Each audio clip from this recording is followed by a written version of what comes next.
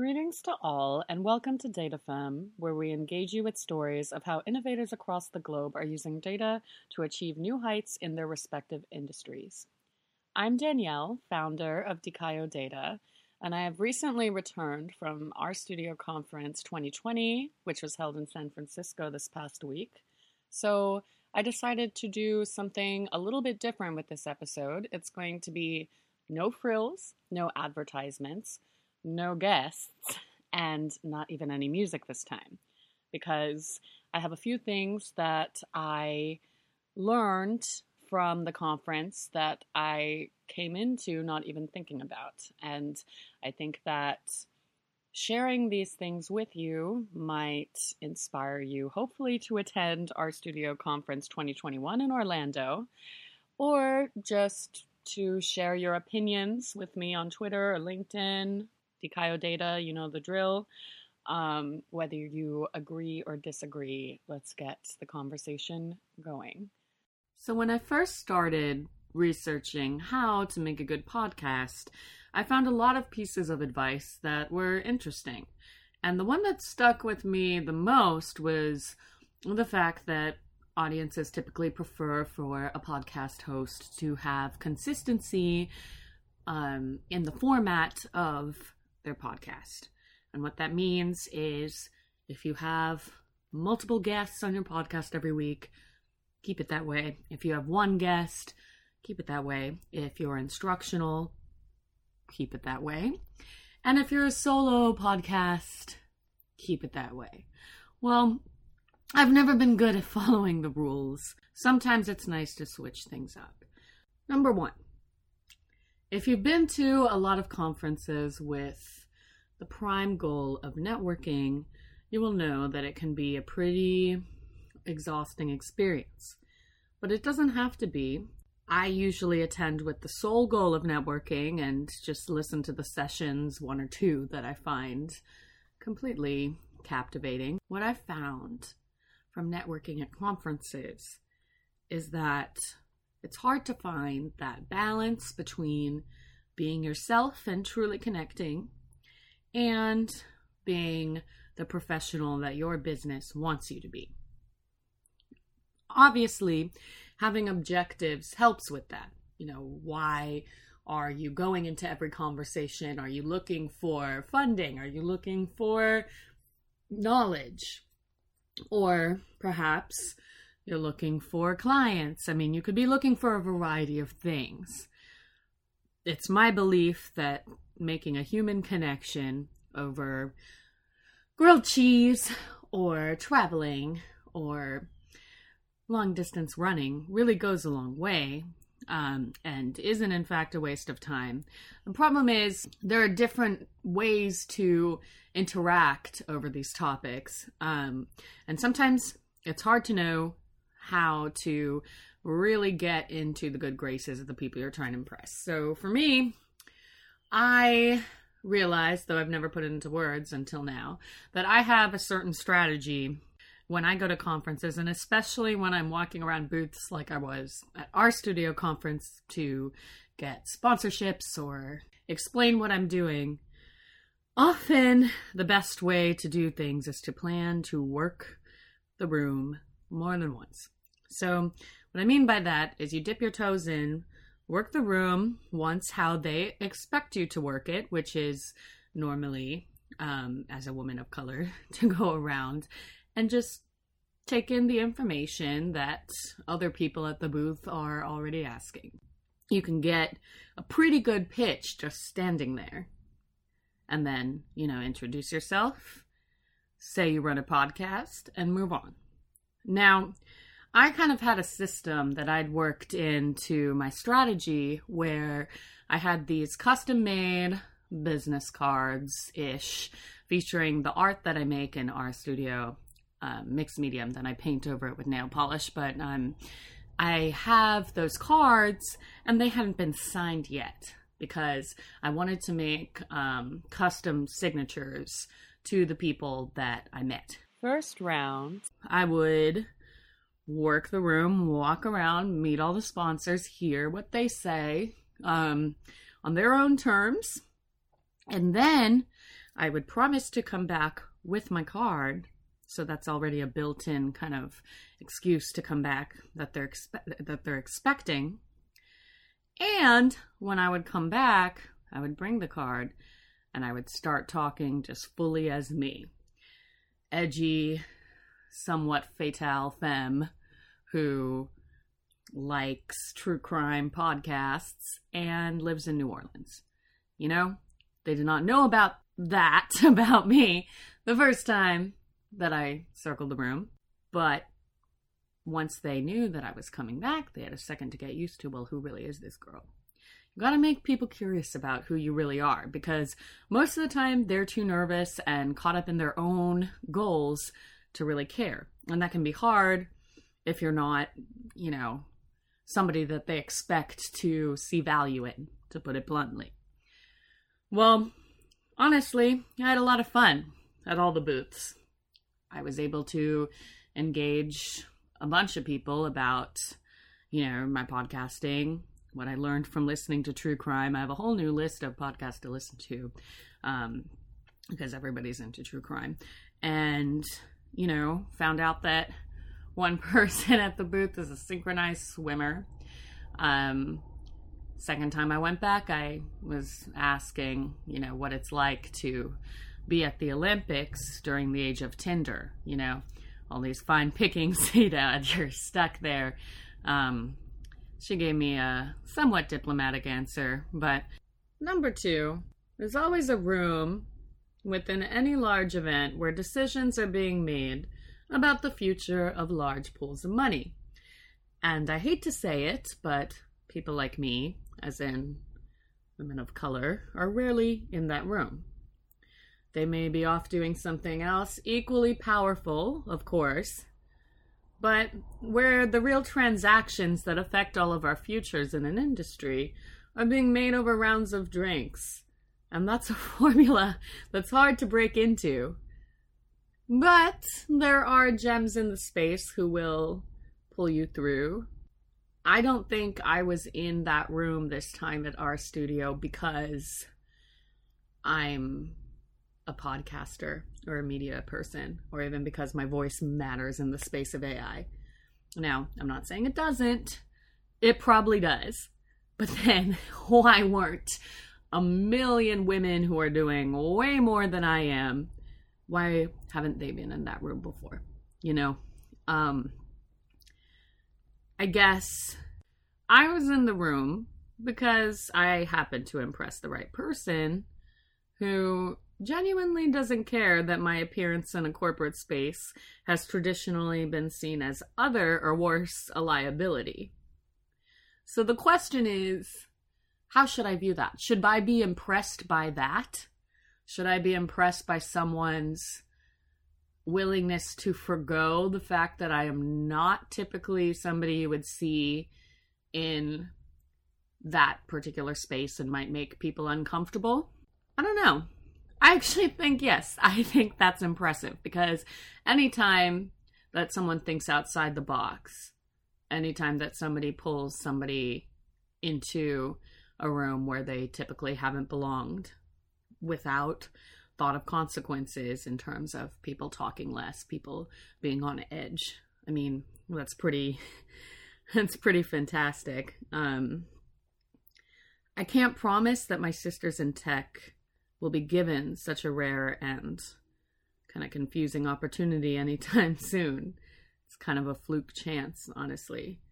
But I do hope that because I was able to take up space after being invited into a room where girls like me aren't ever seen, that I've made a step forward for womankind. I'm not sure if this is how I should be looking at this. It's a sensitive topic. I mean, I spent a lot of hours feeling guilty for being apart from my fellow women, while simultaneously asking, why am I in this room? Why am I here? What can I offer? Am I bothering anybody? I think that we have to redefine conventions in this way, and I think it's hard for minority women to be the first to do that. I think that it often does have to happen that you fall into a situation that gives you that space in the room. And then, the challenge is not asking for too long why you're in the room and just going with it, doing the best you can. When I say redefining conversations, I mean that there are several buzzwords out in the industry that could be reframed to be more inclusive. So you've heard of target audience, I'm sure. This is why AI can be so helpful for marketers, because an algorithm can constantly survey your audience at large and find the segments that would be most useful to you. The thing is, I've always believed, and this is something I came up with when I was doing my first business, is that it's not really about target audience, it's more about target experience.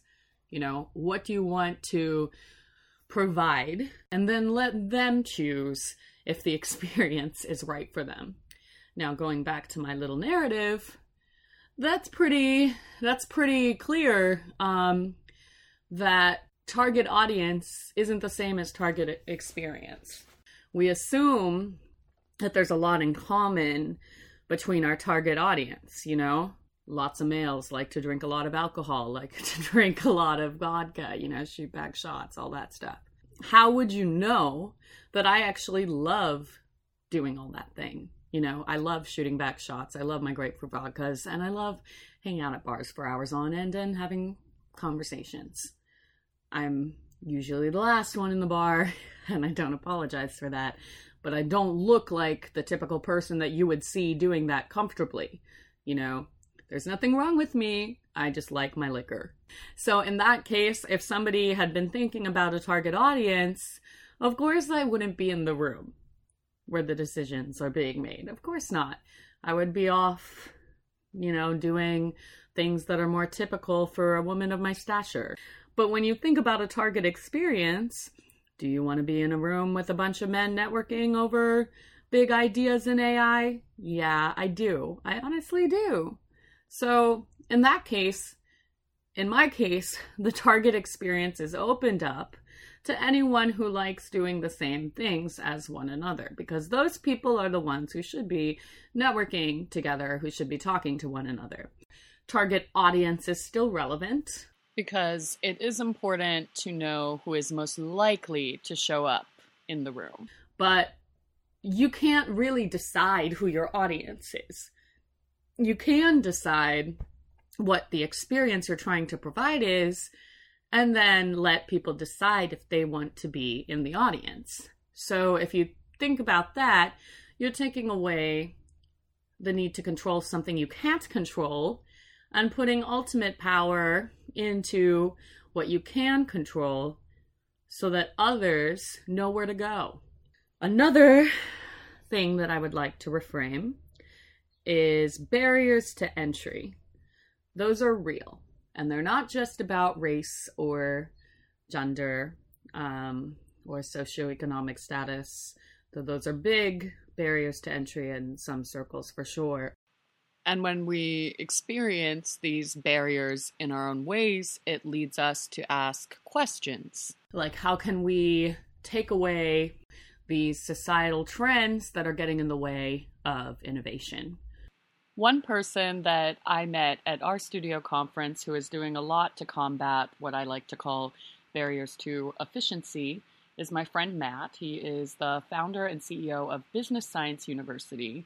And what he's doing is he's developing these courses online that are meant to have somebody come in, take the course, and within 6 months be ready to apply it to their business. And I think that's really cool, because a lot of the boot camps that you see will teach you the syntax for years on end, and you won't even get the chance to apply it to a project.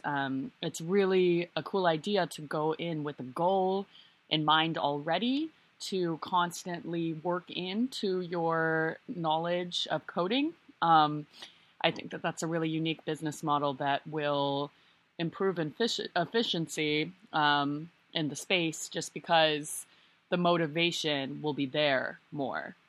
And I wish that that existed when I was learning to code right from the get-go, because it's very efficient to learn to code for the exact reason that you need to.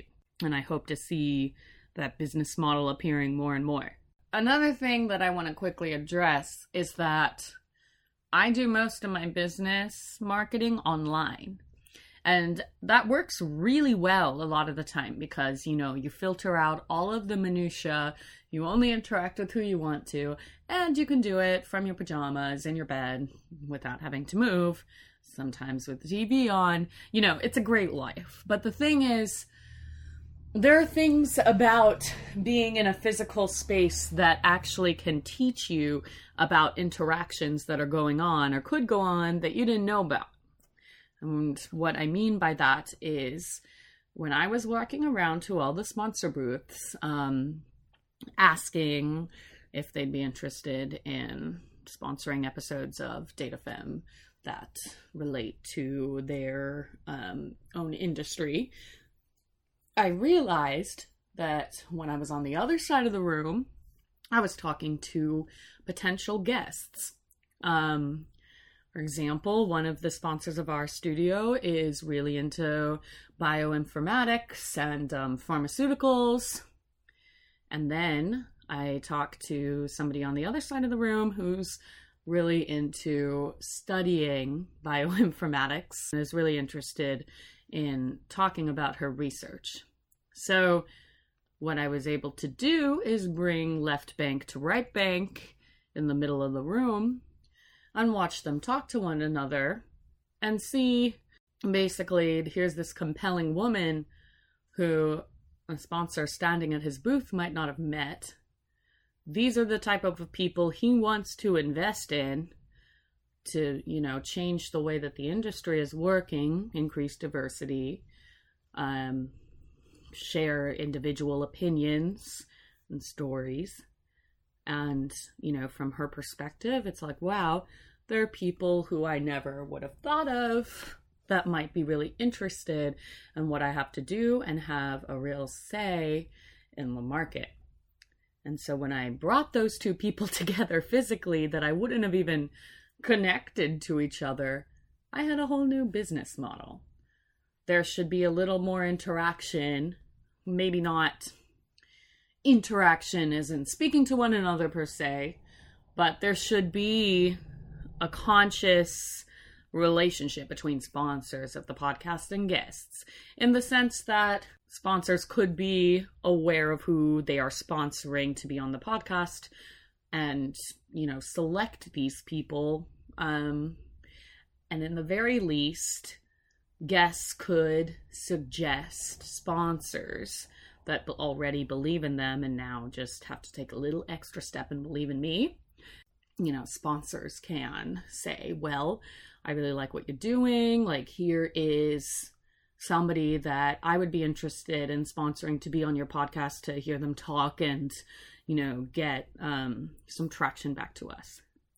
I wouldn't have really viewed that this way if I hadn't had a whole chessboard of a room where I could see, square one, square two. Now I'm thinking about it all the time, and I don't need that visual aid, but the whole idea wouldn't have been there had I not. And the last thing, I learned a lot about humanity, just a lot about humanity at this conference. When you get to where people are and you talk about what's most important to them, you keep them in the room longer. You keep them around longer because, honestly, talking about business, especially when you've done it all day, is work when you're at the bar after hours. And a lot of times, people just want to talk about their stories and what's important to them. And I guess I got a lot of vulnerability out of people. I was able to really talk about what I see in the tech industry, all the biases, all the potential, it doesn't always have to be negative. And I really was able to share with a variety of people how powerful data is, because data numbers make us really face the truths about the world we're in and we can't fudge around them as much as people try. If I hear from a study done by the Institute of Women and Ethnic Studies in New Orleans, if I hear that a certain percentage of teenage girls from the age of 10 to 13 are feeling unloved at home, I mean, you can't unknow a stat like that. And dealing with data all the time makes me want to change my outlook on how I view my own life. Like, for example, if something happened to me, abuse happened to me, now what am I going to do about it? That's the whole thing about seeing a fact, but seeing it for what it is. It's a fact. The important thing is what we decide to do about it, how we decide to apply it, how we decide to analyze it, how we decide to interpret it with one another. Knowing your facts opens up a lot of opportunity, and a lot of people think that it's restricting, but it isn't. It's actually very freeing to know what you're dealing with. And I think that it can be hard when a certain fact means a lot of things to different people. You have to realize everybody is coming at data. Everybody is coming at life with their own perspectives, their own experiences. And we all feel very, very strong about our experiences and the way that we should be treated because of them. It's the way we've lived is linear. And we take these experiences with us on the way, and the more we live with them, the more that we expect certain things from the world, when really forgiveness is what is the most important thing. You have to forgive people for not reading your mind, and you have to forgive people for what they do, especially if it isn't a reflection of their overall intentions. That's not something that's easy for me.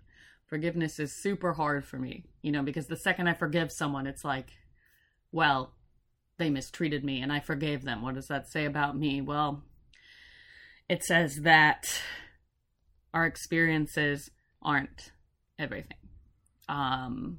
Just like the data on us isn't everything. It's a start. But we're expected to expand beyond that. There are a lot of conferences coming up in my future, to women in data science events that I'm really excited for. And I'm a media sponsor at AnacondaCon this year, after being an attendee last year. And so I think that even if you don't recap your thoughts on live air, it is really important to process what you experience throughout a week of networking, seeing how others view your industry and what you love about it, going over. It's not only about following up, it's about really thinking about the connections you made and how those connections provide value to your network and how you can do the same to them. Honestly, the best relationships to pursue in business and in life are the ones where you provide unique value to them and they provide unique value to you. It's tempting to go after the relationships that only provide unique value to you, but that's not sustainable. You have to think about, what does this person not have that I may have 100%? What do I not have that I need that they have 100%? Those are the relationships in personal and in business that will last the longest. It's proven theory. I hope to see most of you at RStudio Conference 2021 in Orlando. You can find more information about the location and the dates of the workshops talks if you go to rstudio.com/conference. And I think that it goes without saying that if one conference can inspire me to get up in front of all of you and have a whole solo episode of musings that don't even cover half of what I'm thinking. It's an experience worth having.